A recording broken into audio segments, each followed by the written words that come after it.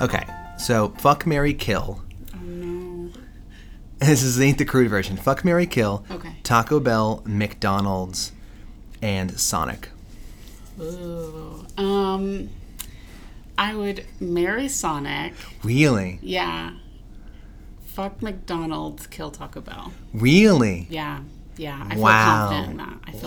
I feel very confident about that. Okay. What about you? I think I'm going to kill Sonic. I have a soft spot in my heart, but McDonald's is McDonald's, and the fries are unparalleled, Unmatched. especially compared to Sonic's fries. And I'm going to fuck Taco Bell, because Taco Bell's that dirty shit. Oh. Taco Bell is that nasty stuff that makes you feel good, and then feel a little And then feel bit ashamed of yourself afterward and during it. But sometimes you need that. I was pretty ashamed. Like, spoiler alert, our Eat the Crude is Taco Bell related. I was a little ashamed going through the drive-thru today because Really? the place is just not.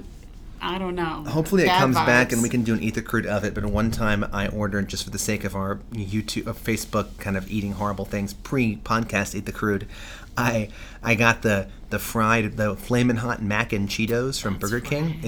It's a deep fried mac and cheese with Flamin' Hot Cheetos dust, and it was the most terrific thing I've ever had in my entire life. And I'll go to Taco Bell happily, no shame, get a bunch of tacos, get some quesadillas, Sure. and feel very proud of it. Sure. I mean, I won't tell my wife I went there because I'm a little bit ashamed. But I won't be ashamed to be a person there, to be seen there. Okay. And I was very ashamed to order. Can I have the Flamin' Hot Mac and Cheetos? I just felt so like, how many people have ordered these? And then someone's like making it, and they're like who the fuck ordered who would do this to themselves? I grabbed one of the snack things as if I'm going to eat this right now in the air. I'm not going to. I'm going to put it back. Toss it back in there, but yeah, that's all right. Oy. Yeah, so, okay, I was thinking some good fuck, marry, kills. The other one I was thinking was fuck, marry, kill, pies, cake, cookies. Ooh. I'm going to go ahead and answer that. I don't know if you meant to pose that to me. Is that okay, great. I mean, listeners, please submit your answers for both of these, please. Yeah, please. I'd have to kill pie. I'm not a pie person, so that's decided. Sorry. Kill pie, fuck cake, marry cookies. Okay. Yeah. Cookies is, the lifetime partner. It's never going to disappoint you. Steady. Never disappoint. Yeah, steady, versatile. Mm-hmm. I've had a lot of cake that I felt disappointed by. I've had very few cookies that have disappointed me. Yeah, I'm killing cake. Okay. I love a good cake. Okay. When a cake is good, so for this is I'm always thinking about like high-low. When a cake is good, it's great. It's great. It's great, moist. It's great. When it's bad, it's awful. It's so bad. I know. And so, part of me wants to marry pie. I love pie. And I think pie is just it's a domesticated. It's just down home. It's what you want to come home to. I get. What's so your I'm favorite marrying kind of pie and peach pie. I love peach pie. I love apple pie. I love. Oh, so you're a fruit pie. I love strawberry pie. Fruit pie guy. Of course. Oh no, I can't do fruit pie whatsoever. Why? Oh no. I don't. Hot fruit is a no Hot. for me. Well, don't say it like that. But it's hot. Hot fruit. Hot fruit. That's a band name. Hot fruit. Hot fruit. Like I can't. The closest I can do is cobbler. Cobbler's like pie, but there's no pie underneath. It's like this stuff on top, which I say is in the pie family. Yeah, and that is close as I can get to a fruit pie. The problem is that leaves me fucking cookies. And I just, that's like, okay, fine. Although great cookies are great. So I'm flipping it. I'm going to fuck pie because pie is going to give me a night to remember. Because good pie is great. And then I'm going to marry cookies. It's never going to let me down. Never going to let you down. It's going to just keep the gift that keeps on giving. What's your favorite cookie? I don't know. I love all kinds of cookies. I love chocolate chip. Like classic chocolate chip. I love peanut butter cookies. One time during a snowstorm, Blythe and I, my wife, made.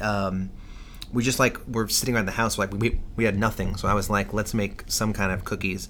So we had cocoa powder and other things. And we made chocolate cookies with marshmallows in them, and those shits were dank. That sounds good. Yeah, there's a company here in town called Hi-Fi Cookies in the town we live in. Have we never ever actually said where we live?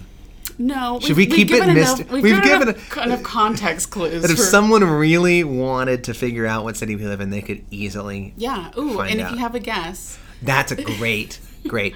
Guys, on Twitter, on email, guess where we live. It should be very easy if you pay attention to the things that we're talking about. Yeah. We've let some serious context clues slip.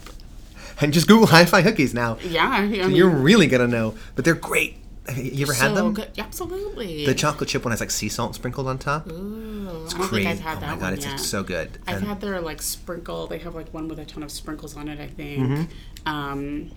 they run with like pretzels and potato chips inside of it. Yes. So good. So good. I think I'm a peanut butter cookie or snickerdoodle. Snickerdoodles are really good. I never knew about them until I was older. Like they were never on my radar. My parents never made it. Oh, I would say for nostalgia purposes, probably my favorite cookie when it comes to just memories of being a kid is an M&M cookie. My grandmother used to always make, whenever we would visit my grandparents on my dad's side when we were little kids, my grandmother would always have a tray covered in plastic wrap full of freshly baked. She'd have oatmeal cookies, just oatmeal cookies. My favorite were the M&M cookies, basically sugar cookies with M&Ms in them. Yep. And they were cookies about like the size of like, I don't know, maybe 3 inches in diameter. No, smaller, but like with full size M&Ms. Oh, so the ratio was really optimal. Great. She'd have little mini pecan pie cups. Oh, I love those. And chocolate chip cookies that she would make. And she was just she is an amazing woman. She can't really bake anymore. She has dementia. But that M&M cookies to me had that really great place in my heart.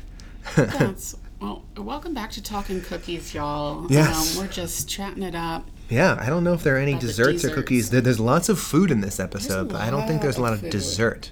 Not that we saw. I'm sure Hannibal would not skip dessert. Oh, God, no. sure God, that no. is Human cream. This is pudding. Jesus. The fuck's in human cream? I don't know.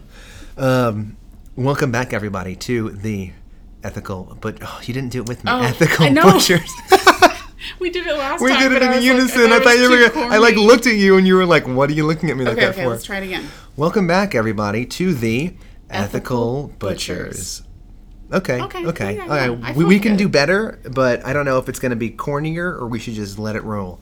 I love it just as we are. I mean, I guess dessert in a way. This episode, season 1, episode 7, Sorbet, is I guess now considered a dessert option. Sorbet is obviously the kind of frozen treat that is fruit and sugar water. Basically, it is not cream. There is no milk. I think when I did some cursory research, I think sherbet used to be kind of an interchangeable term, but now sherbet is considered like more with frozen milk with milk ice in it. So it's not as creamy as ice cream, but it has some milk in it. That's kind of what we think of like sherbet versus sorbet, which is just dairy-free fruit puree. I like sorbet. Do you? I do. Yeah, absolutely. And is it like more of a palate cleanser than Yes, like a dessert? I think that's the reason why it was after the entree and this kind of courses of this season. The sorbet, I think, in a lot of contexts, it can be used as a palate cleanser. Yeah. It's fresh, it's watery, it's fruity, it's something light to cleanse your palate. And we actually do see a palate in this episode. I got really excited with the otoscope. That part. I had to do those things in grad school. We had to scope people down their throat and look at her larynx. We saw her larynx going and buzzing away, and then it otoscope pulled out and saw the palate. My wife went, palate cleanser. What was I going to say? Oh, it reminds me of Princess Diaries. When is there sorbet in Princess Diaries? She's like sitting. Oh, Princess Diaries. I think about Princess Bride. I've seen Princess Diaries a long time ago. So was it Anne Hathaway or Anne is Hathaway, yeah. And she's like learning to be a princess, and she's like at a fancy dinner, and they have a sorbet as a palate cleanser, and she like takes the whole thing and shoves it in her mouth. She get brain freeze? And like a kind of like physical comedy. Yes, yeah, exactly. We need more Anne Hathaway like physical comedy. I feel like Devil Wears Prada was the last of like the Anne Hathaway as comic. As like comedic. Unless she did a rom-com. Has she been in any rom-com recently? Not recently. She's really disappeared out of because she had a child not too long ago. She did? Okay. Yeah. Last thing I remember her in was Dark Knight Rises, which was way too long ago. No. Was she in Ocean's 8? I haven't seen it yet. Oh, yeah, she was. Yeah. Mm-hmm. Yep. Okay. I just saw that recently. Yeah. But that's like I feel probably the most recent thing she's done, or like that was the first thing she's done in a long time. Okay. She can be choosy. She can afford to be choosy. Absolutely. She was fantastic in Ocean's 8. It was she? She was it good? I've heard mixed reviews. I've heard it's okay. fine. It's okay. So Blanth and I have talked about renting it, and we've done Deadpool 2, and then we did Game Night recently. Yeah, we watched And I'm that just too. hesitant because I'm like, okay, is it going to be good? Is it going to be formulaic? And I want to like it because it's an all-female version. I want to like stuff like that. Yeah. But Ghostbusters was such a letdown, and I've heard Ocean's 8 was kind of like blah, and so I'm just really nervous. My issue with... I was talking about this with Perry. My issue with Ocean's 8 was... it did follow a bit of a formula that you're familiar with the other Ocean's movies of like a heist, but like it's more than a heist sort of thing. But my biggest problem was that in all of the previous Ocean's movies, what made it fun was that like back and forth banter with all the characters. The chemistry, The Brad chemistry, Pitt and with Matt Damon. And Clooney, like all the exactly. And it just lacked that. Really? You didn't get a good sense of all of the characters as well as you did in the previous Ocean's movies. I feel like that's got to be I wonder if it's a casting thing or a writing thing. I feel like it's both. I feel like it was more of a writing thing because the cast was fine. Controversial opinion is that I don't really know if I enjoyed Rihanna as much as everyone did. I don't think she's a great actor. You haven't seen Battleship? I don't need to see Battleship. I get it. I haven't seen Battleship. I saw it over a guy's shoulder on the plane one time. That was basically all of my experience with Battleship. And I was like, interesting. Okay. Yeah. When are they going to say like B7? You sunk my Battleship.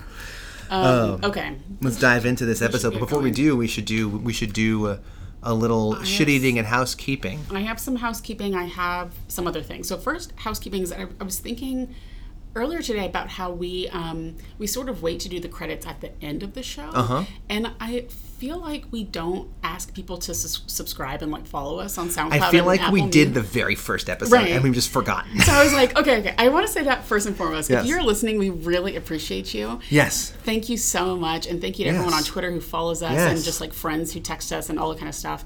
Please subscribe on Apple Podcasts, follow us on SoundCloud, share us with your friends, write us a review. Please do, it helps people all of find that. us and retweet our stuff. I appreciate everyone who does that. Just however, if you appreciate us, you enjoy us, just word of mouth is, I feel like, the best form of advertising, especially for a podcast of this community. We really appreciate it. Yeah, exactly. So that's all I wanted to say about that. Just get that out in the forefront because I figure people have probably turned off our episode by the time we get to the thing. Yeah, I know, right? Okay, and then we gave you guys a lot of homework in the last episode. You guys came through. And you guys really came through. So, for instance, several people told us that the musical direction was headed by Brian Reitzel. I hope I'm pronouncing that man's name correctly. Brian, spoiler alert, crushed it this episode. Oh my god. Music in this episode is popping. So good. So thank you guys for doing that homework because we are, as I say every episode, lazy. Okay. And we have, I'm sure you're all no, I'm not going to say it. I almost said we have lives, but that's rude to everyone else because you guys have lives and other things too. Of course. We could totally do it. Absolutely. I just choose not to. Okay. The other thing, I was doing what was I looking up? I'm busy writing lyrics for costume segments. Yeah, exactly. I was looking up something, and I ended up on the Wikipedia page of the FBI's Behavioral Science Unit. Okay. Oh, because, and this is, I'm not going to get into this, but... You were solving the John Benet Ramsey crime at 1 in the morning? Oh my gosh, I'm so close. I love that meme. I love that meme so much. So close to solving John Benet Ramsey. No, I was watching the episode, and we got to the scene where Jack has a shotgun. Hell yeah, he does. And I was like, in what world does the head of the Behavioral Science Unit, is he on the front lines with a shotgun and no armor? So I looked up the Behavioral Science Unit because I was like, is he supposed to be armed or like what's happening? And anyway, I was reading through that and I saw that the Evil Minds Research Museum is real. Wow. It is actually a part of the Behavioral Science. Apparently. Can we go? Oh, like a physical museum. We're going to have a trip, guys, and we're going to record an episode from the Maple Month. Yeah. Meet us in Quantico or Baltimore. Your headphones okay? It is. It's it's fine. I feel like I sound weird. Do I sound weird to you? No, you sound fine. Do I? You just keep adjusting your headphones, and I'm worried you're, not comfortable. No, I'm perfectly fine. Sorry, friends. I just feel like I sound weird. Okay. No, it's fine. No, you're good. I think I'm just far away. You're good. And then I wanted to shout out our friend Ann Harris who emailed us. Yes. about the Lita painting. I don't know if you saw that. Oh, no, I didn't. Okay. So there is apparently a painting in Hannibal's dining room of Lita and the Swan, or Leda and the Swan. I'm not sure how you pronounce it. Like mythology heads, hit me up. But let me pull up the email. No, I'm doing it right now. Don't worry Okay, about great. So she was basically talking about production design and how great it was, and how this was like a little tidbit about Lita and the Swan, which depicts the assault of Lita by Zeus, who's disguised as a swan. Yes. I remember it. Yes. And how it's like she thought it was. Can you open? Or no, it's you're loading. The it. Wi-Fi's being slow as fuck right now. I'm sorry, Anne. I'm like doing your. I got a spinning wheel, and Google's now saying something's not right. I hate when it does that. But she thought it was interesting about this like depiction of bestiality in his dining room. And I never noticed that. Well, it's such a, I'm sure, well, she said also it was like censored for a few episodes. Just like the butt cracks were. Just like the butt cracks. And I mentioned to her it's, not only a depiction of bestiality, but also of deception. So it's Zeus disguised as a swan, just as Hannibal sort of disguises himself as a real human being. Yes. And we specifically get into that this episode. Exactly. So we can post a picture on our Twitter. And I appreciate that you said vajayjay in your first email to us. Yeah. Don't you think Abigail was thinking, what the hell? I think Abigail was tripping balls, and she was like, this is my family. She's like, what is this? But I was reading about this, or did she mention it? Somewhere in either the article she linked to, or she mentioned it, that this painting is like famously disappeared, and so really? it was like it's a funny narrative to think that like Hannibal like has this painting and no one knows, and he has it just like hanging in his dining room. I love that.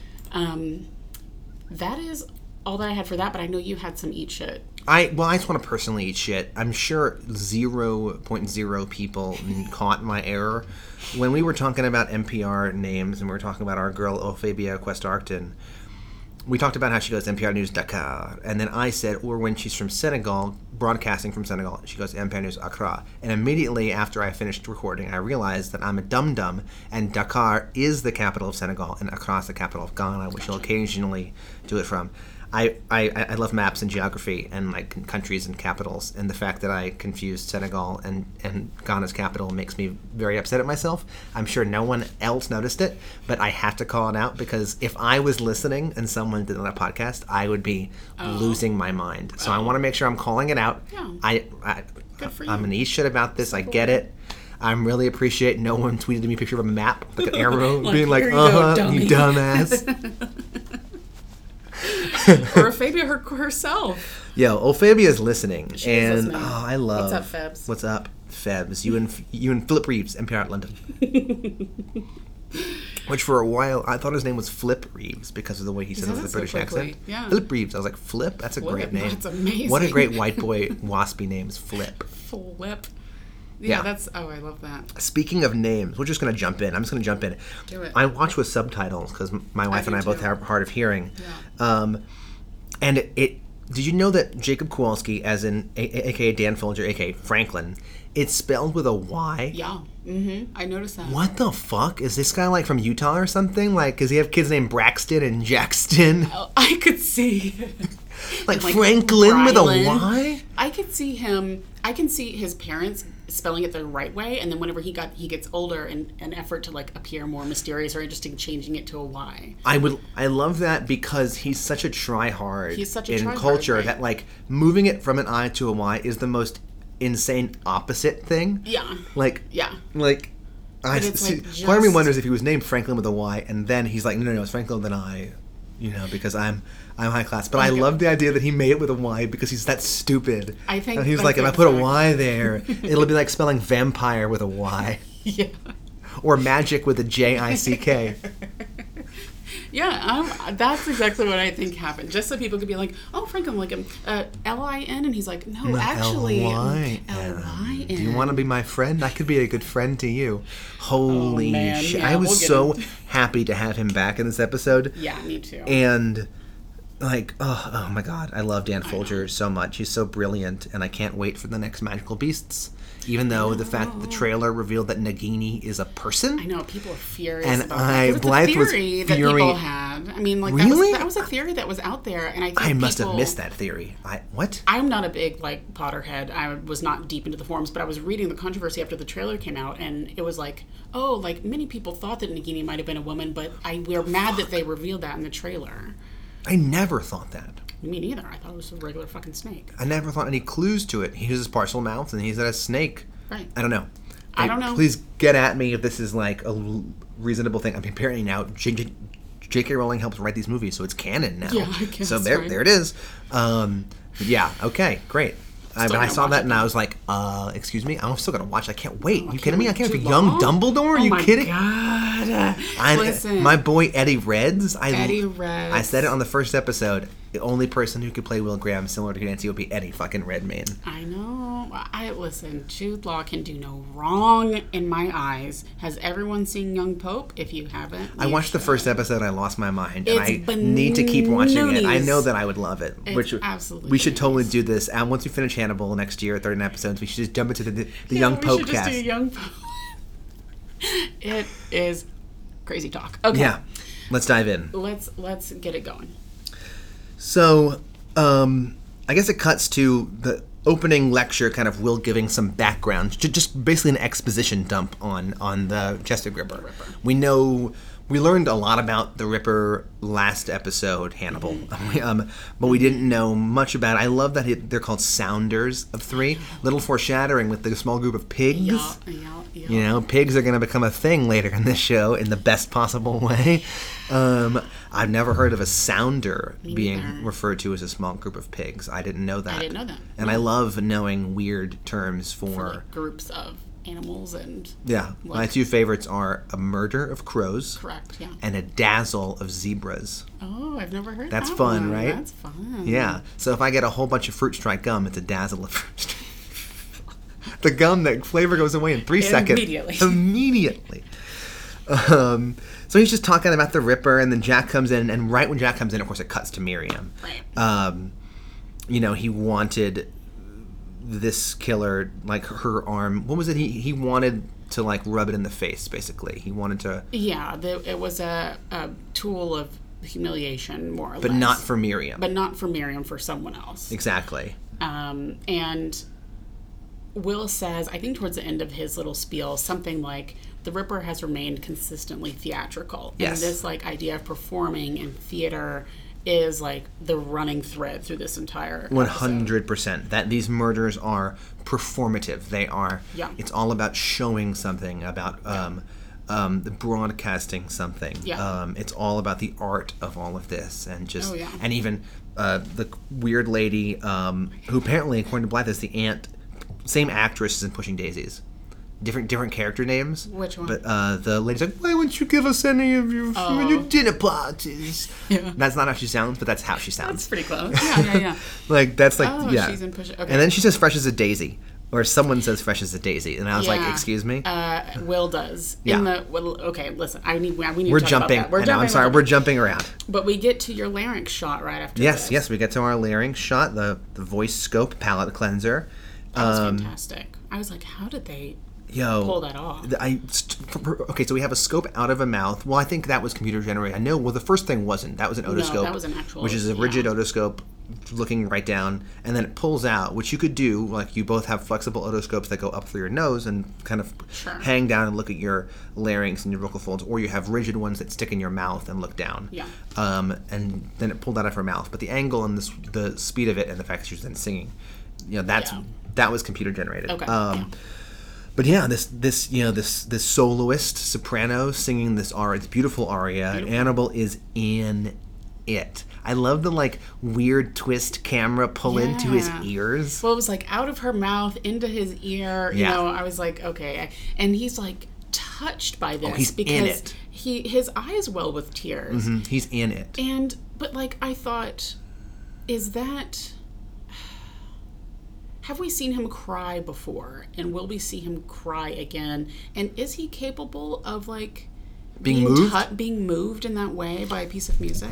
That's a great question. You know, he is this monster, this person wearing a human suit, and so you wonder, is this also all a performance? Or are there certain things that he, almost like Will in a way, feels so intensely? You know, he is, you know, the epitome of, you know, bourgeoisie, upper echelon, kind of, in the sense of like fine dining and fine wine and the beauty, like music, all these things. Right. So I feel like he appreciates these finer things, and I wonder if there's some level of him that is moved by the skill, by the way she's commanding. I don't know. Well, I mean, yes. I bought that he was legitimately moved by it. I bought it too, and not to like shit on the writers, because I'm sure they knew what they were doing. This is a pretty significant thing to do, to make to make Hannibal cry, not just a man, but to make Hannibal cry. But I was thinking, he is a psychopath. It's sociopaths that are like incapable of like true like love and all of that. But psychopathy, I didn't look up again if like psychopaths were incapable of like feeling. But I guess you don't have to feel. It's not that he felt sadness or felt. No, like, and it's also nothing to do with human empathy or some kind of interpersonal connection. There is the beauty of the music, the purity of her voice, all those things that can transcend something like that. And for someone like him that appreciates these things, these refined things, you know, art, and you know, Dante becomes a huge thing later in the show. You know, I think there's an element to him that kind of transcends that, and that he gets moved by. Yeah, no, I'm on. But I didn't think that he was performatively being moved. I think he was legitimately in it. He was in the zone, auto zone. He was in it. Okay. And then it pans over to our boy Franklin. Oh, sitting in the chair, like just creeping. No, so creepy. He's staring. You know what? He's thirsty. So thirsty. You need a drink, Frankie? He is so thirsty this whole episode. Oh my gosh, I know. I mean, obviously, we'll like get to all the times when he's just like, but there were just so many times where I was like, relax, Franklin. Like, back up. Anyway. Oh, no. Yeah, he's like creeping, sitting with Tobias. Tobias is like watching him watch Hannibal. Yeah, jealous boyfriend type. I love Tobias. I love this actor. I think he kills it. He's so fucking... He's creep zone. Like, this is like why I love this show so much, because, you know, the stories, the writing is great, but there's so few, I feel like, examples of telling and not showing. Like, the writing and the actors embodying the writing, performing the writing, allow these characters to come alive. We're like, Tobias, we never know anything about him. Yeah. And yet... we get this character. Oh, yeah. Perfectly realized this just the way he talks to Franklin, like, or the way he looks at Hannibal, just all of that. You're like, okay, I see this person right here. Yeah. No, you're so right. Just by showing us how he interacts with Franklin. I know. I feel like the only time we get a lot of like telling instead of showing it is with the CSI folks, unfortunately. Yeah, and honestly with Will, so this is a big thing that I was really mulling over in my head, and this is not part of this episode, but I think it's a really important thing to talk about, is, okay, what agency does Will have? Like, he is ostensibly the main character, the protagonist. Yeah. And yet, I found myself, at least early on, thinking, like, what choices is he making? What moves is he making? He's works at the FBI. Jack brings him along with these cases. He literally drives him places. I don't ever think we ever see Will drive. I mean, he can drive. I assume because he was out in the countryside, but thinking about that. Yeah. And then, are the choices he's making about Abigail Hobbs, but he's then conflicted by all these choices that he makes. And I'm just wondering, like, what are the moves he's making? What's him acting upon his environment to try and have some agency? Like, what is his objective? So far, he has had, in my opinion, very little agency. I mean, or at least seemingly has not made a lot of decisions for himself, for his own benefit, without anyone else's like input or direction. Yeah. We haven't seen that yet. We will see that soon. Yes. Whenever Will gets a little bit clued into what's going on around him. Yes, 100%. I think his biggest choices right now seem to be more about trying to distance himself or trying to eject as much as he can. Yeah, but even Jack is like not. I mean, as far as the crime scenes are concerned, he's still at every CSI meeting, fucking lab down in the lab. He's at every crime scene, still looking the way Jack wants him to look. I mean, as much as he protests, I'm like, what are you doing to actually say, actually, no, Jack, I can't go to that crime scene today. I have to go take care of my dogs or something. Like, and no, he still shows nothing. up. He still shows up. And like everybody else, even Alana, I feel like, have choices they're making. She's acting upon instinct. She's making recommendations about Will and about Abigail. Yeah. She's still doing things on her own accord. Yeah. Hannibal definitely is. For sure. Jack definitely is. Bella definitely is. Yeah. You know, and so that got me thinking. I was like, okay, we're talking about the writing of the female characters, and I totally agree. But at the same time, I feel like at least those characters have moves they're making and choices they're making and objectives they're following. Sure. And at least early on, I feel like Will is just being caught along on this ride. Absolutely. Which I guess kind of makes it easier for him to be our window character, because like we're being caught along this ride with him. Yeah. But it's tough to kind of root for a guy who's not really like rooting for himself. Or like really exerting much. I guess we said agency a million times. Autonomy. Really, thank you, autonomy. Really not exerting much autonomy. No. And so, it's funny. I said in the last episode about how I'm seeing more and more the kind of monster that Hannibal is, and being more kind of repulsed by it, especially when it comes to Miriam, because you like Miriam. Oh, yeah. Think about someone who has autonomy. Yeah, exactly. And yet this episode's really when I was like, yeah, but I'm like, fuck yeah, kill those people. There's a little part of you. I know, I'm telling you, that push and when he's pull. going through the Rolodex, you're like, hell yeah. Yes, drag them. Right? No, I know. And I think that's what's great, is that what makes him so seductive. Like, because he's the devil, like, you don't root against him because he seduced you. Yeah. Literally seducing in this episode. Yeah. Okay, so should we dive back in? Sorry, I had to pull that out because I feel like that was an important point that I really wanted to bring up early about Will. Can I zoom? So I mean, right? I'm gonna like zoom through. So we meet. Go Tobias. for it. We can jump around. I feel like we've been talking about wanting to jump around more. But right, exactly. We totally can't, because some scenes, like, there's a lot to a lot of scenes, and some scenes are just what they are, and it's like we can zoom through. So I wanted to zoom to whenever Jack and Will are in the car. That's sort of the next scene after the opera. Yeah, the opera, I want to say one amazing line about the feast must present itself. And just like the lady cook for his animal, and he's like, but a feast must present itself. You can't come to the feast, but the feast is life, it gives you, like, I just love that. That, like, the joie de vivre. Yes, the feast. Yes, live deeply, drink well, eat well. I'm like, fuck yeah, I'm in. I'm sold, right? I want to go to one of these. Hell yeah, if I win the lottery, that's what I'm going to be doing. I'm going to be hanging out at opera things, just eating all the fucking food. Hell yeah. Okay, yeah. The next big scene is kind of, is the, wake up in the middle of the night and there's a dead body. Phone, it's actually a dream, and Jack wakes up, and then he and Will are driving to the scene. Yeah. Sorry, my notes, I just started in the car. I don't take whatever. Anyway, I was just so shocked to see them in a moving car. Moving from one location to another. Yeah, great point. I mean, time in this episode is who knows what. Yeah, yes, exactly. There's interesting moments when Will is later for the episode, he was like weirdly zonked out. Like we see Hannibal's things at 7:30 Will Graham, and it's like past 9 o'clock. Yes. And then there are times when it's like, come on in. There's like montages of Hannibal cooking and cutting things and putting in the freezer, and you're like, who knows how long this all is. Taken. And this is whenever Jack says, I've had the crime scene sealed for you, so it's fresh. And Will goes, fresh? Fresh as a daisy? Yeah, fresh as a daisy. Thank you. I wrote that down. I've got the context. Go ahead. No, go for it. I was, this is just silly, but at some point Will says something like Miriam Lass's arm. Oh, because he's like talking about someone wanted to just use Miriam Lass's arm to poke you with it. Yes. And I thought, Miriam Lass's arm, that should be like someone's Twitter handle if it's not all right. Yeah, it should be. It really should be. Alana Bloom's dress is a Twitter handle out there. Yeah, or wardrobe or something like that. Yeah. Please, Miriam Lass's arm. Okay. She was different. She wasn't like the pigs. Yeah. That's, but going back, that's how he sees them, as livestock, as below him, as just humiliating. Okay, can we talk about this is the fact we finally get another bathroom scene? Your theory? I drew multiple penises with little rulers next to them, question mark. Stop. Well, okay. There is some dick. So is there some dick measuring? I think there's some dick measuring in this bathroom sequence.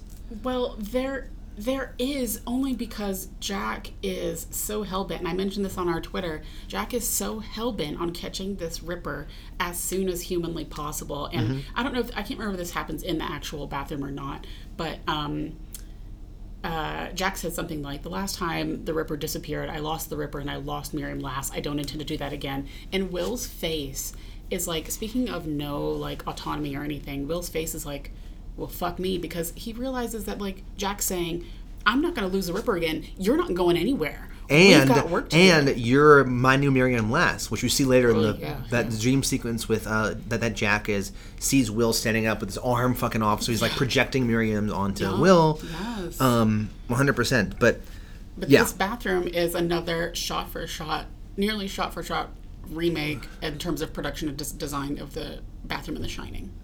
Wait, there's a green bathroom in The Shining also? Yeah. Okay, I gotta rewatch The Shining.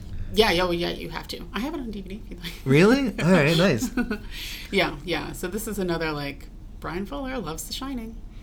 Oh my god, that's amazing. But also, it, like you said, every bathroom scene's a dick measuring contest. Yeah. First little bit was when they go him or her, and then Zella goes, I'd say him. You know, like, it's a man. Like, the Ripper is definitely a man. When Katz is like, him or her. Yeah. And then, I love this bathroom because the green. And then it's some Zeller versus Will dick measuring. Will's like, this is the Ripper. And Zeller's like, he has this. There's this blah, blah, blah. The organ's missing. Blah, blah, blah. All these evidence. Things that all these fucking things. And Will is like, it doesn't feel the same. This was accidental. They were trying to save this person. And Zeller's like, what the fuck? Like, this is the dick measuring kind of bathroom. Dick measuring contest. I love that. Zeller is like a sassy little minx. He's always got something to say to anyone. He's like, fuck authority. Then talk about Larry whipping his dick out. You're not going to get to shoot him. I'll do that. Like, this time, when we catch him, Will, you're not going to get a chance to pull your gun out. That's why he's first in line with the shotgun. Yes. Like, sometimes a shotgun is a shotgun, and sometimes a shotgun is a metaphor for a penis. Yes. Oh, Larry. He didn't have sunglasses this time. I was hoping he'd whip those aviators out at nighttime. No. I wear my sunglasses at night. Okay. Yeah. Okay. I think that's all I had for that crime scene. But I mean, Will's description of the Ripper, because Jack is like, how do you see him? Right? What do you see? Right. You've been to his crime scenes. You feel this. What's your vibe? Yeah. And this made me like really like tense up, especially because I have a little baby and I have relatives just had kids and they know of people who've had kids preemies. He goes, it's one of those little things in the hospital that they keep warm and feed, but they don't bother putting it on life support. And I'm just like, oh my god, like, oh wow, that made me really fucking sad for a second. Just like visualizing that as a parent, being like, oh my god, just like so that brought me down and out of the show for a second. But then it's like he looks normal. And yet he is this just not even alive, not even just this. I feel like Will wasn't saying that in the sense that like the Ripper is pitiful or weak. Yeah, which like you kind of vibe, but I didn't think that was the point. I think he's like it's barely alive inside. Yeah, but and yet it looks normal. Presents completely normal. And then the beautiful editing, of course, he says that and it cuts straight to Hannibal opening the door of his office. This is like a therapy montage. We just have therapy sesh, with both Hannibal being the patient and Hannibal being the therapist. Yeah. They're actual scenes, more than a montage. No, I know, but I say montage since it's like back to back. So it's Hannibal with Franklin. Hannibal with Gillian Anderson. Yeah. Will with Hannibal. Yeah. No, you're right about that. I was into it. I love all of these sequences. And, I love it. This is when Franklin is thirsty as fuck. Oh my gosh, right. He's leaned in. They have that like side by side of them where they're like on opposite ends of the camera shot, and Franklin is leaned in as far as he can in his chair, and he's like, "I'm a great friend.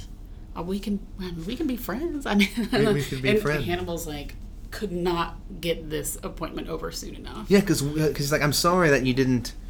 It's the the cheese one was later, but he's like, he's like, he's like, we could be friends. He's like, I'm your patient, I'm supposed to be, I'm not your friend, which is exactly what it should be. I'm ethical. I'm your therapist. Yeah, like you can't socialize with your patients because that's not ethical. Right. Well, because he's like, do you want to talk about our encounter? Our chance encounter. Yeah. And he's like, well, because what Hannibal does is exactly correct. Like, I'm not going to approach my people. unless they approach me first because of breach of confidentiality and all those things. Yeah, exactly. Yeah, it's so funny. Franklin's like, oh yeah, I thought you'd be there. I was looking at you, and Hannibal's like, I saw you looking at me. He's like, I saw you see me looking at you. I thought I see you looking at me, see you look at you. So thirsty. I mean, I feel bad for him, but he just seems like the type that, and he sort of talks about this later when he talks about Michael Jackson. It's like a collector. Yeah, I was about to say he needs to start with the man in the mirror. He needs to ask him. He needs to ask him how to change his ways. I mean, no message could be any clearer. No, if you want to make the world a better place, take a look at yourself. Yeah, but by the way, did Hannibal roll his eyes when he said Michael Jackson? He might as well have. He might as well have, because there was like a pause, and he's like, when you were having this Michael Jackson fantasy. Earlier, like, listen, I almost cried. I feel like Hannibal was like, oh, God, this fucking... He pays full price. He pays full price, so I don't give a fuck. But, like, let's not pretend that I care about this guy at all. Right. Goodbye. Oh, my God, the Michael Jackson. You know, I wish that... I'm just sad that he didn't know me. You know, I could have been a friend to him. I could have saved him from himself. It's just the saddest thing. But we see, next scene, Gillian Anderson. Scully. Oh, she is flawless. She's so great. And she, like, that door to her house, her gorgeous house. Her house is beautiful. She is beautiful. Room. Her hair is like flawless. Her room is like bright. A stark contrast to the dark like den feeling of Hannibal's office. Well, because Hannibal's in office. This is her house because she's retired. Yeah. And Hannibal is like, I don't. She's like, you're my only patient because someone doesn't seem to accept that I'm retired. And Hannibal's like, I don't give a fuck. Well, and he's also like, oh, but like, we're friends, you know, like that's why I can still talk to you. And she's like, we're not. Did you get the sense that she was, I mean, this is going to become a much more overt thing later, that she's already shook as fuck by him? Well, I was reading, I cheated and read a little bit about some commentary on this episode. Initially, I don't think that's cheating. I think it's actually good of you to do that. Yeah, probably. That's probably what actual that's podcasts what a good podcast host would do that. Sorry. But initially, before I read anything, I didn't think that she was scared of him. I think that she was cautious around him because she has an idea of what he's capable of. Okay. I don't know. I think she understands that like they have a good enough relationship that he's not going to like jump up and like choke the life out of her or something. Yes, but I don't think she's terrified. I got the sense that... Well, and she starts talking about like, I realize I only see a part of you and you're hiding behind something and I don't know, and I hope what I'm saying is reaching the real you on the other side of that human veil you have. Yeah, but I'm well-tailored person suit. The well-tailored person suit. And I think it's what she can't see that she's like, there's a dark part there, and I hope I'm getting through to whatever that is, but also maybe it's best that you keep that. And I think that's where the fear comes in, because you're like, I'm in the room with a person who is putting on this very well-tailored front, and yet it is very unsettling. Yes. And I just felt she is unsettled by what he is, because she recognizes that he is something unique, and not in a good way. Well, and I can't remember in a frightening way. I can't remember if this is brought up in this episode or not, but he like saves her from an attack. So like a patient, again, I remember you mentioning that. Yeah, I remember you mentioning that. Yeah, attacked her and Hannibal saved her, and it's either explicitly said or it's implied that he very much hurt this person and or killed them. And so I think that's that knowledge of this power that he has to like inflict violence on another person, of course to her benefit. It saved her life, I'm assuming. But and probably the way he dispatched this person was so methodical and so not even like, oh my God, I can't believe he's just like, yep. Oh yeah, I mean we've seen him just run up to Alana and slam her head against the wall, like anyway, yeah. I love the way he mentions Rosé. Like, this to me, again, this is a wonderful example of, like, that kind of, what's the word I'm looking for? Just refined, connoisseur-esque, like, I'm in control of everything. When she's like, red or white, he goes, I think something pink. Don't you agree? Just that feeling of like, this is what the situation obviously calls for the this. The moment calls for something pink. And you'd agree, right? Yeah, I think, yes, something pink is objectively appropriate here, because this is what I kind of feel. That kind of sense that, like, I am the tastemaker. I understand what is appropriate. I think this situation calls for something pink, and that is exactly what it should be. I mean, maybe I'm reading into... So, just right before they say that, this made me so profoundly sad, because his interaction with Franklin sort of opens up a realization that he's having about his relationship with Will as well. And so when he shows up and he's talking to Bedelia, Hannibal says, I have friends and the opportunity for friends. Yes. You and I are friendly. And that made me so fucking sad. And hold on, let me say that. No, and please. So whenever he says, I just had this moment when you were like, oh, something pink. Something pink is in the middle between white and red. Oh, okay. I'm thinking maybe this was like, he's looking for that gray area, like friend, colleague. Because, they have that conversation of like, are we friends or are we colleagues? Yeah, I'm your patient. Or like, I'm your patient and your colleague, but I'm not, He's like, so this moment calls for something pink. I need something in the middle. Yeah, but also, like, that's a very friend-oriented thing you'd say. Like, what should get? I think we should have this, right? We should open that bottle, What do you think? Exactly. And he changes. She offers him red or white, which is very like, I will pour you a glass of wine, and we are not friends. Red or white. And he's like, let me lighten it up and not say red, please, because then that's more like, you know, kind of transactional. And instead it's like, no, I think we should have something pink. How about that? It's a conversation. It's a compromise of sorts. Well, it's very interesting, the writing of this episode is so wonderful, like the structuring of it, because you have obviously perfect, these kind of inverses of each other, right? You have Franklin being like, I could be your friend, right? And Hannibal's like, no. Right. And then you have Hannibal doing the same thing.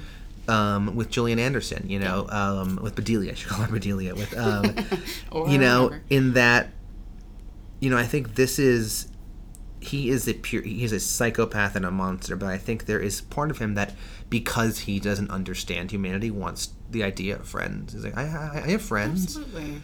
And then the next scene, of course, is he and Will, where the line's even more blurred, and it's like, are you a patient? Yeah, or are you my friend? And he asks him, exactly. What is this? Well, what was I going to say? Okay. This is another thing I read, was that someone asked if Hannibal was lying to Bedelia, if he's telling her the truth about it. Of course, he has this sort of veil on. He's only telling her sort of partial truth, but is this a lie, what he's presenting to her? And someone said, no, because if the function of Bedelia is to tell us Hannibal's inner thoughts. Otherwise, we wouldn't know what he's really thinking out loud. Mm-hmm. So if what he's telling her is a lie, her function would be moot. Yeah, and what would he need of her? Why would he need, unless it's just part of this facade, but there's nothing, no one else is seeing him go to a therapist. No one else is knowing this. So why would he need this therapist to then create another facade to? Yeah.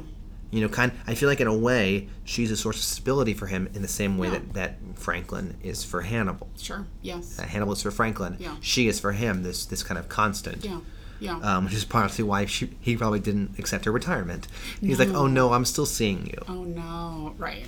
I also, just as a side note, love in TV shows and movies whenever the therapist sees their therapist. Yeah. I like that. And he said, he tells Will, I go to my own therapist, and he goes, how long have you been seeing a psychiatrist? Since I became a psychiatrist. Yeah, I started seeing a psychiatrist. That's good practice. Yeah, sure. So I have a little observation. We're getting kind of deep, and this is a much more superficial observation, but a great character observation, and I wonder if this is written in or if it's a character choice. But Will doesn't drink wine. And why I know that he barely ever drinks wine is the way he held the glass. Oh, sure, yeah. So he hadn't done something chilled. I think it was something pink he poured for them both. Traditionally, this is like when I'm showing my fucking privilege, but like, that's you should hold all wines, but especially chilled wines by the stem. Right. So as not to warm up the glass with your hand. And also not to put your greasy fingerprints on the glass 100% and make your that too. glass look unappealing. Yes, 100% that too as well. He hands Will, he pours, he pops it, pours the wine, and Will just takes it. and just kind of takes a sip. Like a glass doesn't of beer sniff it, doesn't agitate it, doesn't do anything. Yeah. He goes, okay, thanks. Yeah. Sip. And Hannibal holds it and, drinks the wine in a way that would kind of savor and appreciate it. Kind of like what he says later with Alana with beer, Doesn't matter what you appreciate as long as you appreciate something. And Will is like, okay, thanks for the wine. And just like chugs it like it's a course. He doesn't chug it, but he just like takes a drink of it. Takes it and drinks it, right. Like, okay, okay. Thanks a lot. Sip, holding it, So that was an object. And then that comes back later with, and this is not really a spoiler, cutting at the very, very end, when Will can't stay for the dinner party, and he has a bottle of wine, it's a gift, and hands it over to Hannibal, and Hannibal's like, enjoy the wine. And I was like, thanks. Hannibal's never going to drink that wine. Yeah. Like, so one thing I Googled, when I was looking at images of costumes just to remind myself things from it, for the, just kind of thinking about it, I saw one thing that apparently in like some late season 3, there's a shot of Hannibal opening a bottle of wine that people think is the exact same bottle that Will gave him in season 1. Oh. I don't know what happened in the story at that point, but he's like, finally, I'm going to open this one that Will gave me. Oh, funny. So that's interesting. I want to come back to that later when it comes to that in season 3. That's cool. And if listeners, if you have any confirmation of that or things you read about, theories about that, please send it our way. Yeah. But, so, again, this is me being like, my parents love wine and have shit tons of red wine. Yeah. And, like, my dad, like, really is into collecting red wine and whatever, and it's all really good, but if people bring a bottle of wine over, they're like, I've seen them be like, you want this? Like, what the fuck am I going to do with this? And I'm that way about beer. Like, we had a party recently, and someone bought a case of Yingling over and just left it in my fridge, and I'm like, the fuck am I going to do with this? Fuck you. Like, I'm old enough now. Like, I drink the stuff I drink, and I'm not going to drink this. So I feel like Will brought it, and Hannibal's like, this is a nice gesture. It's hospitality. Thank you. I'll just accept it. Never and going put to it drink in the back of the pantry and just not Never touch it. going to drink it. Yeah. No way. Like a good host. Just say, oh, thanks so much. So I just I noticed that. Will was holding it so awkwardly.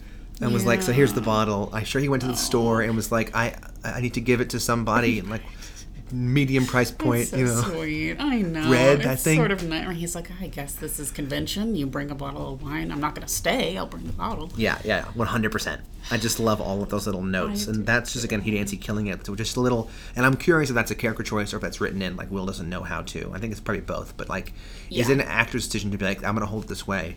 Because that's just how Will would hold it, because Will doesn't know any better. Yeah. I feel like we should, I want to talk about the next, like, brief scene with Hannibal and Will. When they're in therapy together? When they're in therapy together. Yeah. Isn't that the next thing? Yeah, that's what we've just been talking about, when he gives them wine and they're sitting in therapy together. Oh, okay, that's what it is. And then Hannibal talks about the Ripper. Right, They kind of get into it. I had one thing I want to say, and then Please. I didn't know if after that we wanted to do some of our segments. Probably should. Okay. So we just got done hearing about or seeing the conversation between Franklin and Hannibal, where Franklin desperately wants a friend. Then we see the conversation between Bedelia and Hannibal, where Hannibal's trying to get her to be friendly. And then we get to the conversation between Will and Hannibal, and Hannibal said something like, "Oh, aren't there more than one Ripper? Don't you mean Rippers? Aren't there two?" And Will goes, "Oh, now he has a friend," and sort of laughs. Yeah. I was like, "Oh, sad." Yeah. Oh, there's a lot of them talking about the Ripper to Hannibal, and then Hannibal also later when he says he did this to humiliate Jack, and I love that. Hannibal's like, "Did it work?" Right. But like, because that's like, we're going to talk about the Ripper. Yeah. I know that I'm the Ripper. You don't know that I'm the Ripper, but I ask these questions, kind of referring to that kind of dramatic irony of it. Exactly. It's like, oh man. When this is Hannibal, I also really actively throwing misdirection. There's organ harvesters and blah blah blah. What if it's an organ harvester masking, pretending to be a sociopath? Yeah. And really, they're just harvesting organs, and Yeah. just all. And Will's like, interesting theory. Kind of doesn't buy it, but then later it comes up again, and he's like, okay, maybe he's right. And that I feel like that's just Hannibal. One thing Hannibal's doing in this episode is just he's throwing smoke. He's trying to misdirect. Well, doesn't Will say something like, because someone's like, what if it's an organ harvester as a sociopath? And Will goes, well, what if it's a sociopath dressing up as an organ harvester? Which is what? It's kind of both. He's a sociopath, but he's also harvesting the organs to eat them.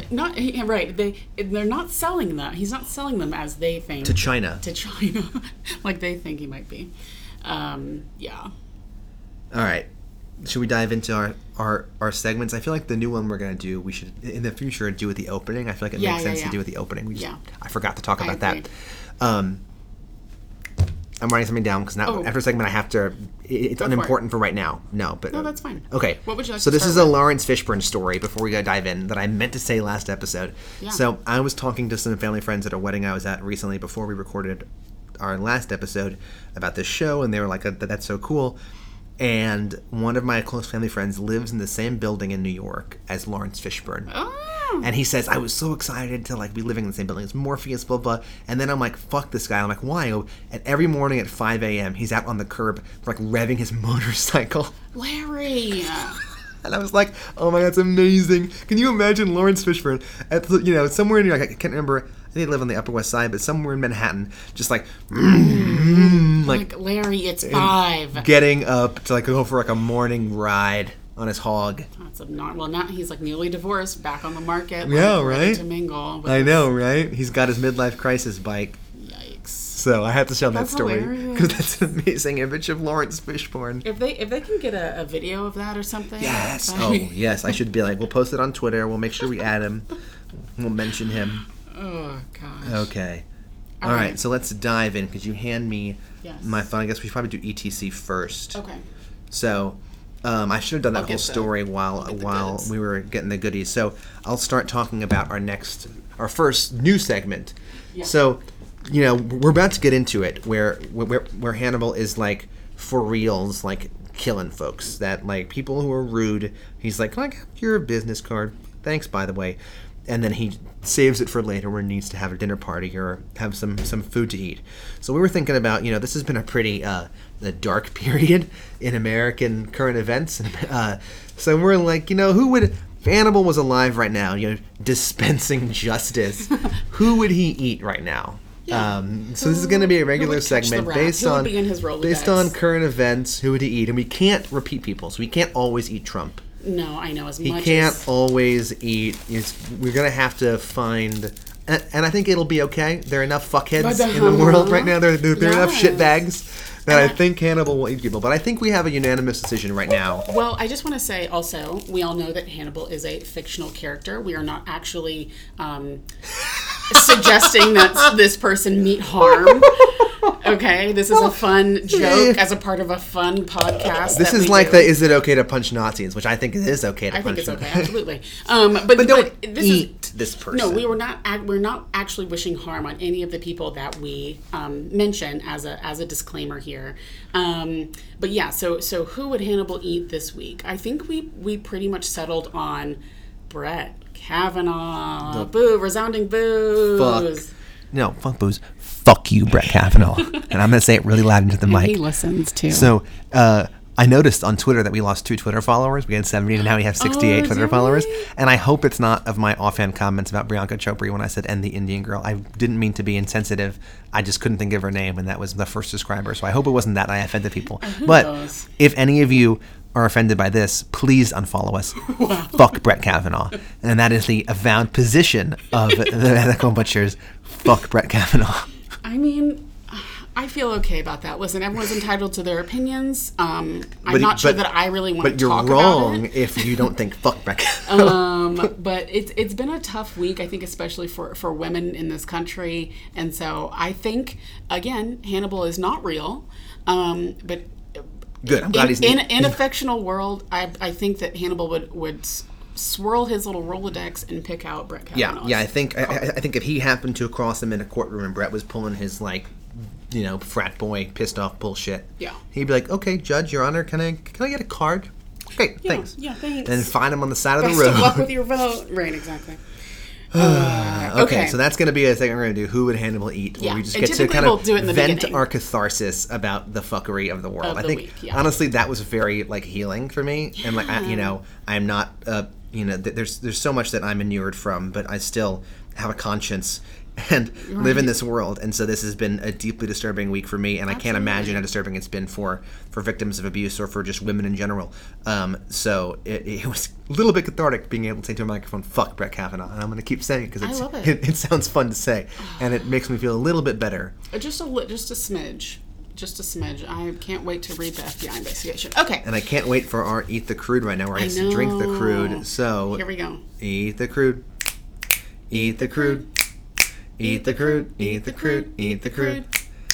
All right. Wow. All right. If anyone wants to do like a Creepy and They're Kooky actually verses of Eat the Crude, please send it our way. Write some lyrics. They're stinky and they're goopy. They're whatever. They're salty and they're spicy.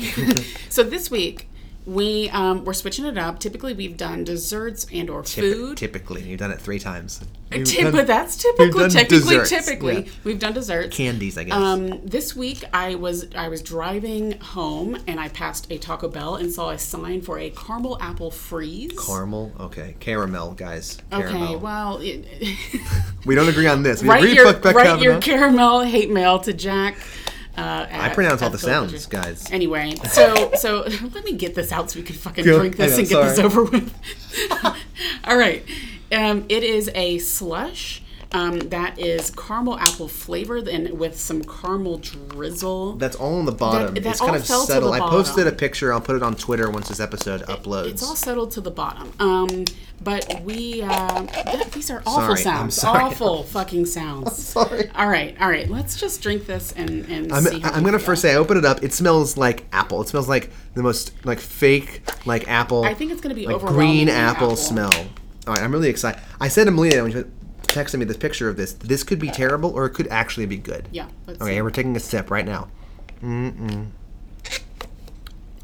Very apple. I'm trying to It get is some. very apple-y. Oh, I got a little bit of caramel. Did you get a little bit of caramel? Yeah. No, I got some caramel. It's very apple-y. I'm getting like a little bit sour. of caramel. It's a green apple. It's like so artificially green apple. Yeah, I mean it is literally it is green. The most vibrant green I've ever seen in my life. It is. It's so great. I don't know what kind of colorations this is. It's probably going to give us cancer, honestly. Oh, but so is 8,000 other things. I'm going to wash it down with some of the crispy. Yeah, we also got some cinnamon twists. These things are so gross. It wasn't on their menu, and I had to ask. I said, "Do you guys still make cinnamon twists?" And she goes, "Yes." I guess so. I said, "Okay, can I have 2?" She goes, "Okay, 1." I go, "No, I'm gonna need 2." She was like, "Okay, 1." She was like, "Girl, she you was need 1." psychic driving. And she was like, "You mean when you said 1?" But y'all, here's the gag. She gave us 3. Oh my god, that's amazing. I'm gonna chomp 1 plus 2. She goes, "You mean 1? You'll add 2." Oh, it's not good. Well, the cinnamon crisps are like air. They're nothing. Right. They're like it's like the texture of a pork rind. Yeah, true. Yeah. I'm gonna say, I don't hate this don't caramel hate apple it. slush. It's really, it's incredibly sweet. It has that really artificial, like Laffy Taffy-esque green apple flavoring. So if you're into that, like I'm a slut for those like green apple caramel apple suckers. Way to reappropriate that word. Yeah. Oh yeah, I'm a slut for a lot of things. I'm trying to like pull the straw out to like see if I have some stuff on the bottom, some caramel on the bottom, but I don't want to make that horrible. I know that's a really scrapey noise. Sound. Yeah, if you guys want to tell us what you're a slut for, that'd be great. What are you really into? What will you go to like any lengths to get? I'm for Taco Bell's steak quesadilla. That like jalapeno-y sauce they only put in their quesadillas is my like kryptonite. It's so good. This isn't bad. Of all the things we've eaten so far. No, we're gonna need to bring it up a notch, something extra horrible for episode 8 because this is actually like I could drop some gin in this. Ooh. And I'd be living the life. But I mean, I feel like this is also because it's so sugary. I might have a headache in about 15 minutes or something. No, I'm gonna have a stomach ache. And we're doing this in the evening, and I had a corn muffin to hold me over for dinner after this. I had some chips and salsa. There we go. So it's really gonna mesh well down in the belly. This is not bad. It's very appley. It's very sugary. It's very gross in the sense of like gross. It's just sugary. Exactly. But if you like candy, if you like drinkable candy, it's solid. Perfect. Okay. I'll take it. Okay. So now, should we do the past tense closing? I ate the crude. We didn't do it last time, so I guess the previous ate the crude is still open. Sure. Okay. Ate the crude. Ate the crude. Ate the crude. Ate the crude. Ate the crude. Okay, so now let's get into costumes. I actually don't think this will take that long, this episode, because I don't have much. I don't know if you have something. No, Hannibal changed costumes a lot. Excuse me. I had to do my song first. Oh, I'm sorry. So, inspired by the soloist's aria. Oh, this is going to really warm my voice. Whatever you're about to do. I'm going to do my singing. Okay. Every costume Every costume shall be exalted, shall be exalted,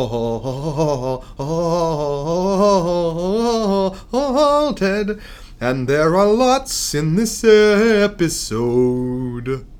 I love Handel's Messiah. Wow. That's my jam right there. Wow. So, there you go, guys. Fantastic. Yeah, Hannibal had way too many costume changes. I lost track. It was vest, it was on vest, it was red shirt, it was yellow shirt, it was matching with the cream, it was the mustard.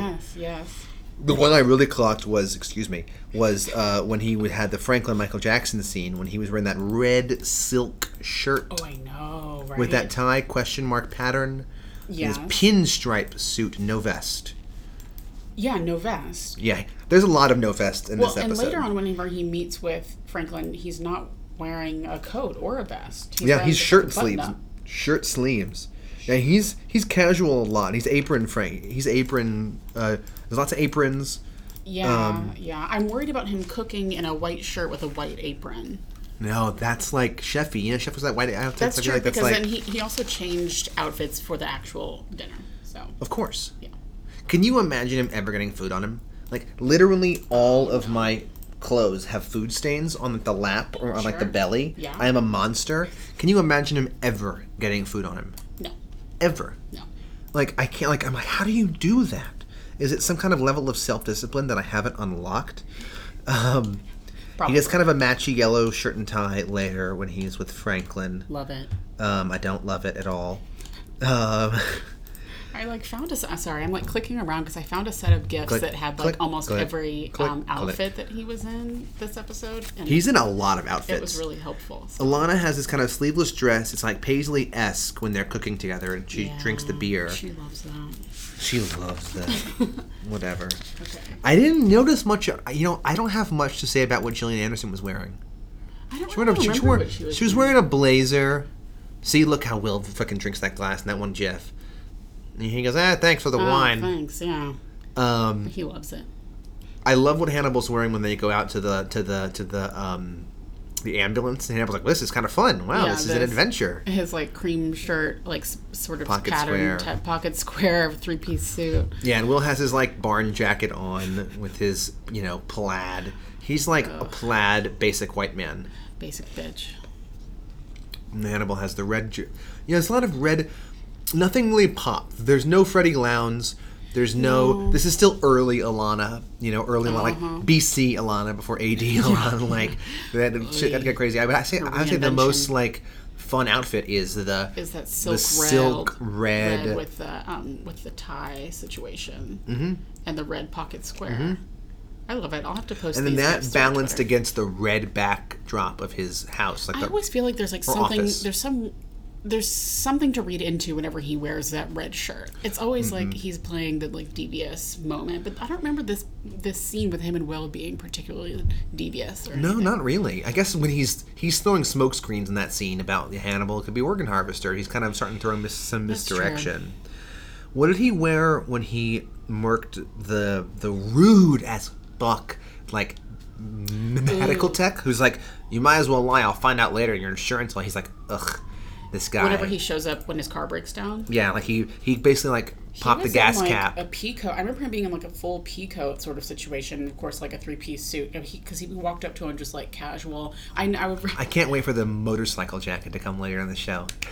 But whenever he was walking up, the guy's like, "Oh, do I know you?" And Hannibal's just like, "Boom, okay, bye." Boom, boom. No, but listen, hold on. But he's just casually walking up to him in that slow, steady, but ominous way, and it reminded me of the classic horror sort of Halloween. It Follows, where the big bad doesn't have to run towards you to get you. No.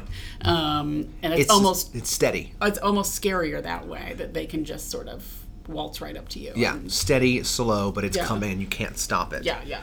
I did write, this is when I accidentally root for Hannibal. Because that guy was such a dick in the medical scene. He was a dick, and I was reading somewhere that interaction, whenever he's taking his blood, was could be read as a homophobic comment. It could be read as if he's alluding to HIV/AIDS. I got that too. Because he thinks, and there's another point in which Franklin makes the insinuation that he thinks that Hannibal's gay.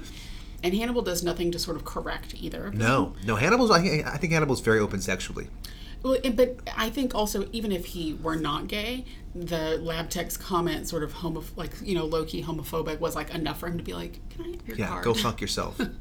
I mean, Hannibal asks Franklin straight up, like, "Are you sexually attracted to Bias?" Okay, we need to get to that after we finish costumes. We're getting off topic. There's not really any other costumes to talk about. I don't feel like, the tuxes. They're all wearing tuxedos, but even Hannibal's tuxedo wasn't that poppin'. I think it was a double-breasted, which looked nice. But nice black bow tie, pretty classic stuff. Tobias had the non-black bow tie, the kind of patterned, spotted bow tie. And Franklin's wearing this some suit, tan sport coat. Yeah. He dresses very nice. It's obvious that Franklin has tons of money, and I feel like he inherited all his money. Yeah. I wonder if that's part of he inherited this money. He does his job, but whatever, and he is so lonely and neurotic, but he has nothing fulfilling him. Yeah. I want to spin off on Franklin. That's just sad Dan Folger. Sad. It's called Sad Dan Folger. Okay. Hit us with that Costumes. That was costumes.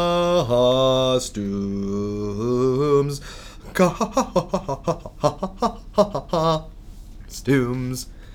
And that was costumes. I did kind of the Mozart Queen of the Night aria, and of course I didn't pull this up until right now. But you know how it is, guys. What's he wearing? Oh my god. Great. All right, that was fun. I know this is jumping ahead, but it's not like a major plot point, so we can go backwards after it. But we talked about it already when the next Franklin scene, when he goes, "I feel like we're cheese folk." Like there's so much comedy in they're running. Did you see me there too? Jose's, it's the best. And he's like, "Yeah, I knew you were there." And he's like, "I didn't want to go up to you, but I saw you." And I was like, "Yep, I know." And he's like, "Tyromancy? Was it divination by cheese?" Yeah, exactly. Tobias eats no dairy, and then he goes, "Do you desire Tobias sexually?" And he goes, No. Do you want to say the next line? Sorry, you look at me like, no. Yeah, I was in a fraternity. I tried things. Well, it was quote unquote. He literally did finger quotes around fraternity. What does that mean? Were you in a fraternity or not? I quote unquote tried things, but I love because it's not my brand. Well, and that's whenever he gestures towards Hannibal, like, "Oh, not to be defensive, like, oh, whatever's whatever," but it's not my brand. Not my. He also touches Hannibal's knee, and Hannibal is like, "Bitch," right? Looks at him like, "Okay, no." Have you seen Pacific Rim? I don't think so. Oh, it's good. It's really fun. It's like an action movie, whatever. Like these kaiju monsters come out of it's good. So Idris Elba is the general dude. Love it. And there's one scene when the main character, whose name I can't remember, he's like one of those generic white guy, leading men. Yeah. Touches Idris Elba on the shoulder and kind of turns him around and be like, "No, you have to listen to me." And Idris Elba just looks at him, and Idris Elba goes, "Number one, don't ever touch me. Number two, don't you ever touch me. Number three, this isn't gonna happen. Blah blah. Number four, don't you ever touch me." Yes, people. When he gives him that look, like, in this day and age, we should all be keeping our hands to ourselves. Mm-hmm. I think, without asking first, and that includes children. Honestly, I'm tired of people touching children without asking the parents or asking. That's 100%. I'm getting off track, but just enough. No, but he just taps his knee. Just taps his knee, and he almost like, "Don't you ever fucking do that again. I'll shake your hand when you come in, but don't you just touch my knee." I just love the. I tried things. I was in a fraternity. Well, yes, that was so strange. And this was another sad moment. Again, I just feel terrible for Hannibal in this episode, even though he is doing the most Hannibal things Hannibal's ever done. But when he asks Frank about being alone, and I mean when he's talking about this Michael Jackson fantasy, and he asks is it hard being alone?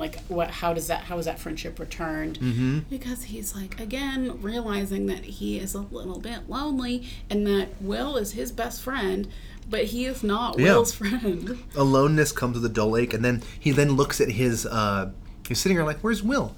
And he looks at his little planner, 7:30 Will Graham, and no Will. He's, where's Will? Because right after the, being alone. And if you look closely at his planner, a couple people before Will. Oh, I didn't. I should have paused it, but I didn't. Okay, I thought later. I paused it, and one of the only names that I could read was D. Franco. Dave Franco? I would love it. Oh my God, I would love it if fucking James Franco's little brother was like coming to Hannibal Lecter for therapy. Right. Let's get that spinoff going. Let's get Dave Franco. Seth Rogen is going to be in it somehow for some reason. Of course, yes. Let's get that movie going. Yeah. Come on, guys. Come on. I mean, how many crossovers do we have to suggest? Yes, Hannibal was Ratatouille. Spinoffs. Redlands is Rogue. Come on, Chilton's Pokemon. Let's go. Come on, guys. Let's get them all going. So I guess to back up a little bit, there are other. Jack is really haunted by the arm wheel missing. He sees Will kind of standing there, with the arm missing. Yes. Wait, I had a brief moment about that. Sorry. Okay, no, please go ahead. Please. We see Jack so many times during this episode just casually waltzing through the labs while no one else is there. Yeah. Does he ever? Yeah.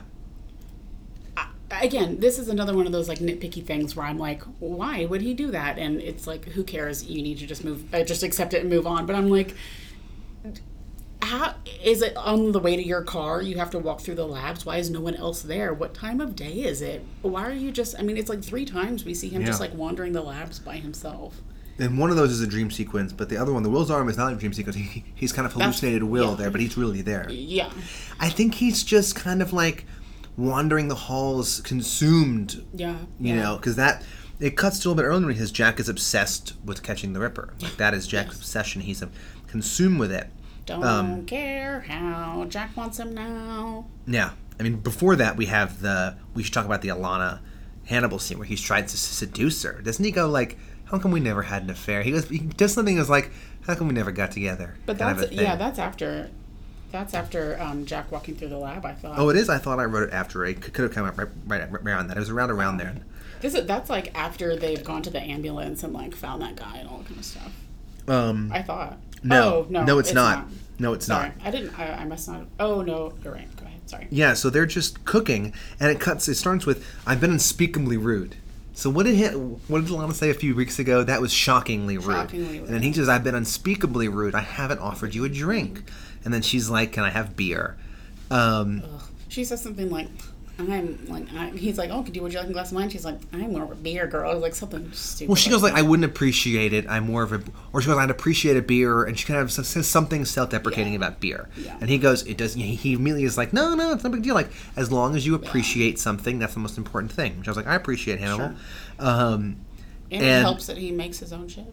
Yeah, he brews his own beer, brewed in wine barrels for 2 years. Do you like barrel-aged beer? Is a huge thing that I don't care for. I don't care for it. I think at one point Guinness made some sort of barrel-aged something. Everyone or other. does. Yeah, barrel-aged and whiskey barrels is the most common, but wine barrel is second most. I feel like it didn't, or maybe it was something else. But anyway, I was like, I don't care. It didn't do anything for me. No, I've had bourbon barrel-aged beers. I don't like it. I love bourbon. I love beer. I don't like the two of them together.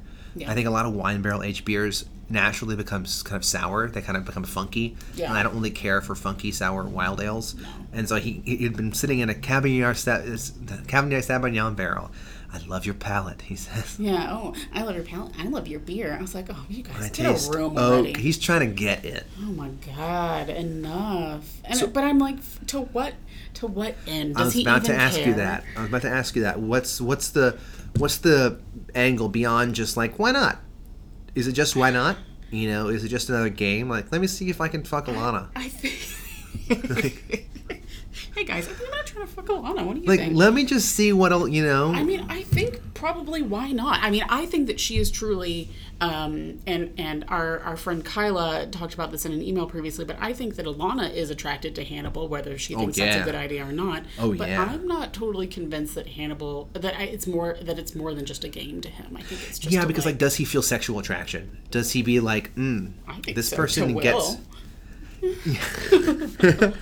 Yes. Well, I don't know. I'm shitting on Alana. See, I don't even know if he actually. People talk about the homoeroticism in this whole show. And we talk about it a lot, and we will keep talking about it. I still don't know if he actually feels actual sexual attachment to Will. I think he feels intimacy to Will, and he feels some sense of kinship and intimacy.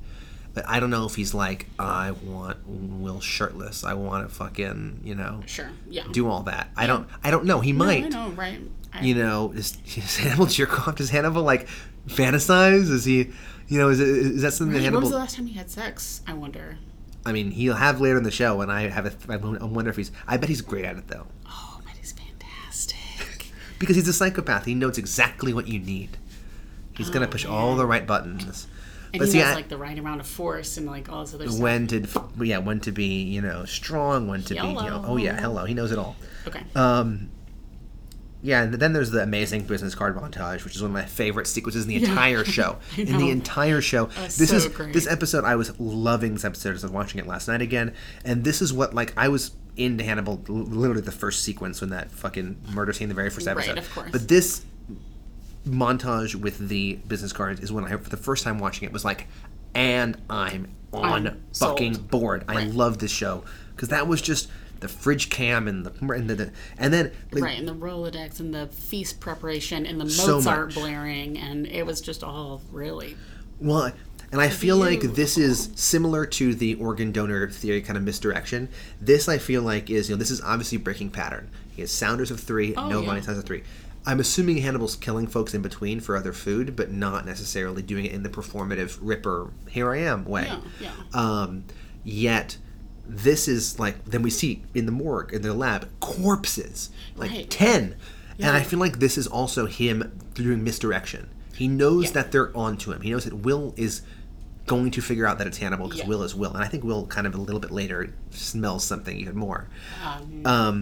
But this is just noise, I feel like. Because Will, when he's at a crime scene and sees a body, he picks up all this noise because of his empathy. Yeah. So all of a sudden there's tons of dead bodies and it's just noise. It's just what, and it's throwing him off because of all the noise of all these killings. And that's you're right, like you said, purposeful, because they are either getting close again, and the last time they got close, he just marked Miriam Lass instead. But now he's like, well, shit, now Will is on board. I can't just mark Will. Yeah, I don't want to mark Will, But I actually forgot that they like found all those corpses because I thought he was just like killing bodies and like no one would ever know. And then seeing them lined up, I was like, oh fuck, he was like not trying to hide this. This and was like, they got a spleen. Who gets a spleen? And then the intestine. He's making sausage. Yep, he's grinding like, sausage. I mean, I it's so gruesome, but I love that montage. One of my favorite montages. It's just so. Wonderful is the wrong word, but in a way, just because the way the show is made. It's brutal, but it's still like high class. Yeah. All right, so we talked about with Franklin. I guess now we're kind of ending with the ambulance scene, which we see Abigail for a second in that weird waking dream that Will had. He's sitting across the table, and then she calls him Dad. Well, he's sitting at a table in real life. They're sitting across the like impaled woman on the stag's head. Yeah, the one that Hannibal did, the Shrike that was really Hannibal. Yeah, exactly. Yeah, and she calls him Dad. Yes, because he hears he's like, Hannibal. Yep. He's like, oh yes, Abigail. So creepy. Yeah, in his office. I'm glad we don't see her that much anymore. At least we're not right now. Right. What was I gonna say? Yeah, the ambulance. So he's at the office and he's like, "Oh, no wonder you have bad dreams. Like, look at all this shit you're finding." And that's when he finds a picture of Miriam Lass's arm and asks the "Did it work?" question about Jack's humiliation. Yeah, and I love this moment whenever Jack shows up. And he's like, hey, we've got a lead. Hey, Hannibal, nice surprise. And Hannibal has the cutest face on, right? He's like, oh, hey, wait, we're going on a ride? He goes, this would be very educational. Oh, wow, like, what, we're going? Oh, this is fun. I get to tag along on a ride-along, basically. Right, yeah. Ride-along to Ice Cube and Hannibal. Hannibal Lecter. Wait, I think there's already a ride-along, too, so ride-along 3. Probably, ride-along 3, why not? Those movies are just, like, churned out. But exactly. Yeah, he's just happy to be along for the ride. He's like, all right, what's because he's like, oh, y'all ain't coming after me, so who are we gonna find? We're gonna go find the Ripper. Right. Yes, we're gonna go find the Ripper. It's like, great. He's like, cool, can't wait to see who you find. Yeah. And Mr. Silvestri, who's just like trying to keep this person alive. And Hannibal, Dr. Lecter, come on. He just has the shotgun. Jack with the shotgun. It's so, like, the other guys are in full SWAT gear. Yes, tactical. Tactical gear. And Jack's He doesn't have a vest on. He doesn't have a helmet on. He doesn't have a vest on. He's got just a shotgun. Because I feel like in Criminal Minds, Shamar Moore and all those guys will, and Greg from Dharma and Greg, they'll all show up at the crime scene, but they will at least have a vest on. Yeah, or they'll let the SWAT guys go And first they're kind of behind them with their handguns. Yeah, now Jack is like, I am the vanguard. Jack is just so he is just ready to get this over. He's ready to close this chapter of his life and just kill the Chesapeake Ripper and have it over with. And what he finds instead is not the Chesapeake Ripper. When Hannibal's in the body, keeping him alive, that's when Will spots something, right? It cuts to Will's face, just watching Hannibal, and when Hannibal's doing the body, and I think Will's like, hey. Well, that's like a bit of debate, right? I was reading about this as well. Because my initial thought was, right, he's putting the fucking dots together. He's like, hey, hold on. I'm looking for a surgeon. You're a surgeon, But that doesn't make any sense because in coming episodes and in the rest of the episode, he continues to just buy into Hannibal's. Like, if he really thought he was a Chesapeake Ripper, he would have been like, Jack, it's Hannibal. I've got to go. You know what I mean? See, I don't know. I think it was just his spidey senses tingled, and yet there's not. But I don't think that's what really? It was. The other theory is that he was looking at Hannibal and seeing. Gosh, I don't know how to explain it. Maybe I'll post the link to what Please I read do. this about, because it's this long. I want to read it. This long meta post about like life and death and how Will thinks that he brings death to the world, and he's only seen Hannibal bring nothing but life and save life. When really Hannibal is death incarnate. He's saved, right? Exactly, but he's seen him save Abigail Hobbs. He's saving this man right now, and whereas Will shot Garrett Jacob Hobbs, he's just continued to have death follow him and feels guilty for bringing Hannibal into his world of death. So I think in that moment, the other theory is that he's seeing a savior in Hannibal. Oh, wow. Interesting. Okay. And I buy that. And that maybe he will save himself. Will thinks that he will save himself. I buy that. And I'm going to reserve judgment until I see the next episode and kind of see it get fleshed out. See, my first thought was not remembering, knowing the scope of the show, but not remembering episode by episode. Choices being made, because I haven't seen it a little bit as I'm going through for this podcast. I saw that look and I was like, oh, this is first seed being planted. Sure, right. Not enough to go to Jack with because it hasn't been fleshed out yet. And if he comes to Jack with just I saw something, Jack's going to be like, what the fuck? Right. Right. So he can't do it yet, but I just thought that's interesting. Yeah. There's just a little, I see something. It's like a thought. And it's like a seed of doubt. And maybe because of Hannibal, he's so seductive, all these things. Yeah. Okay, maybe not, but it's just a seed got planted in that one moment and then it went away.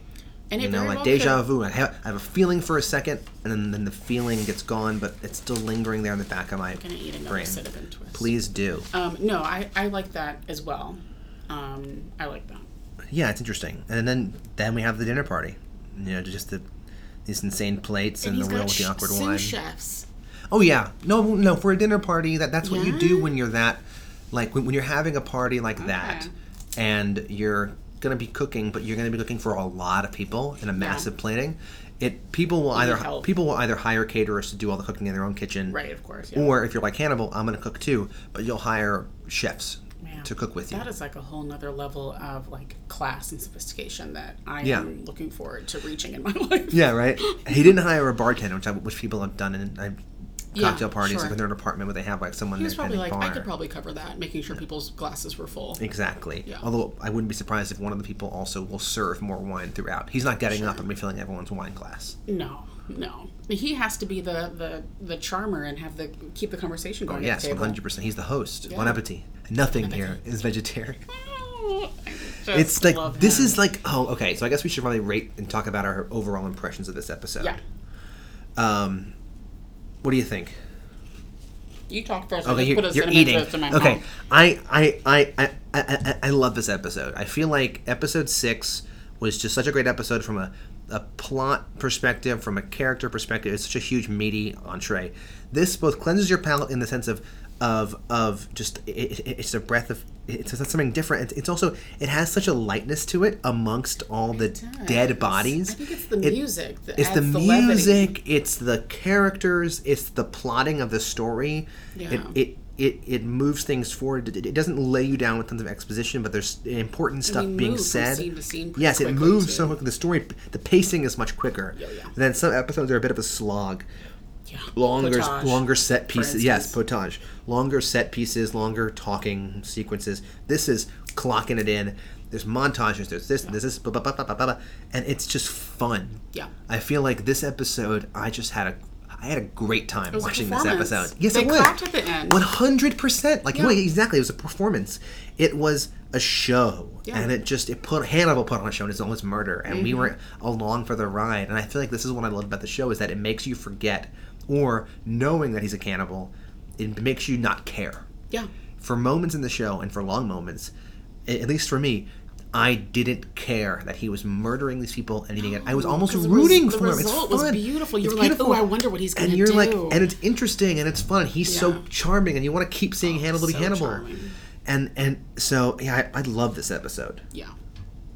What do you think? I concur with everything that you just said. So I won't sort of rehash it, because I think it is a nearly flawless episode. Yeah. And I'm obsessed with Bedelia. She is, I think, one of the most consistent characters that I understand where she's coming from. I understand her motives. I can sympathize with her as she's like trying to figure out who Hannibal is. And sort of protect him at the same time.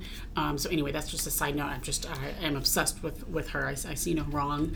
No, I love in that her, and I character. love her, just the way she fits in to the show. And I really feel like we've met almost, not all of the main female characters, and there's such a broad spectrum There of are. personalities and experiences and motivations. Exactly. In the female characters in the show, you have Alana, you have your Freddie, you have your Freddie, Freddie, you have your Abigail. It's all these different characters. If nothing else, she gives us. Oh, I don't want to say for nothing else, because I think that she is her own person and has an interesting story. But we are able to see through her another facet of Hannibal, an honest, at least partially honest facet of Hannibal. Yeah. That we otherwise don't see, because otherwise he's like throwing smoke or setting up mirrors to help divert people's attention to someone else or something else. Definitely. So anyway, I think I'd give this episode a 10. I regret Solid. giving Entree a 10. We can retroactively. No, we can no. 9.75. I would give this one a 10. Oh man, I would give it 10. Shitty bottles of wine. God damn it. Oh, was that yours? No, don't worry about it, please. Sorry. No, please. I didn't tell you what I was going to do. Yeah, I was going to say awkward bottles of wine, but okay. I also agree. I feel like for everything that Entree did from a story perspective, filling in backstory, giving you exposition, and yet entertaining you, and expanding characters with Abel and Chilton, this was such a deep dive, not a deep dive, but really exposed Hannibal more. Yeah. More than I think any other episodes have so far, where you really got to know Hannibal And we got to see and the depths of him and the choices he's making. Real depth. I don't want to say a weakness, but we saw him struggle with friendship and loneliness and love in like a way that we have not seen previously. Definitely. Yeah, so I'm also going to give this 10 out of 10. I gave the last one 10 out of 10. But you know what? This one's also a 10. It's just so good. Yeah. And I'm going to give this 10 out of 10 divine cheeses. Jose's. It's a small city. Hannibal. I love it's- Hannibal goes, it's a small city. Right, he was like, God, We're living in damn it, it's like when a you're small which fucking it must city. like Baltimore is a small city. It and is. it's I'm sure when you're in that certain echelon of nice things, it's just the same I'm sure crowd. There are one or two cheese places in town, and he's like, fuck Jose's is me. the best in the city and county of Baltimore. God, Franklin is so pretentious. Can someone start a Tumblr that's just Franklin's Yelp reviews of cheesemongers? Ooh, or just like just random like restaurants. I want to see him like review Taco Bell. I tried their burrito. I tried their burrito triple cream, and you know what? It was not as smooth. I want to. I know exactly. Oh, Someone so make it good. happen. He was obviously not invited to the dinner party. No, fuck no. Nope. Alana was though. She was there.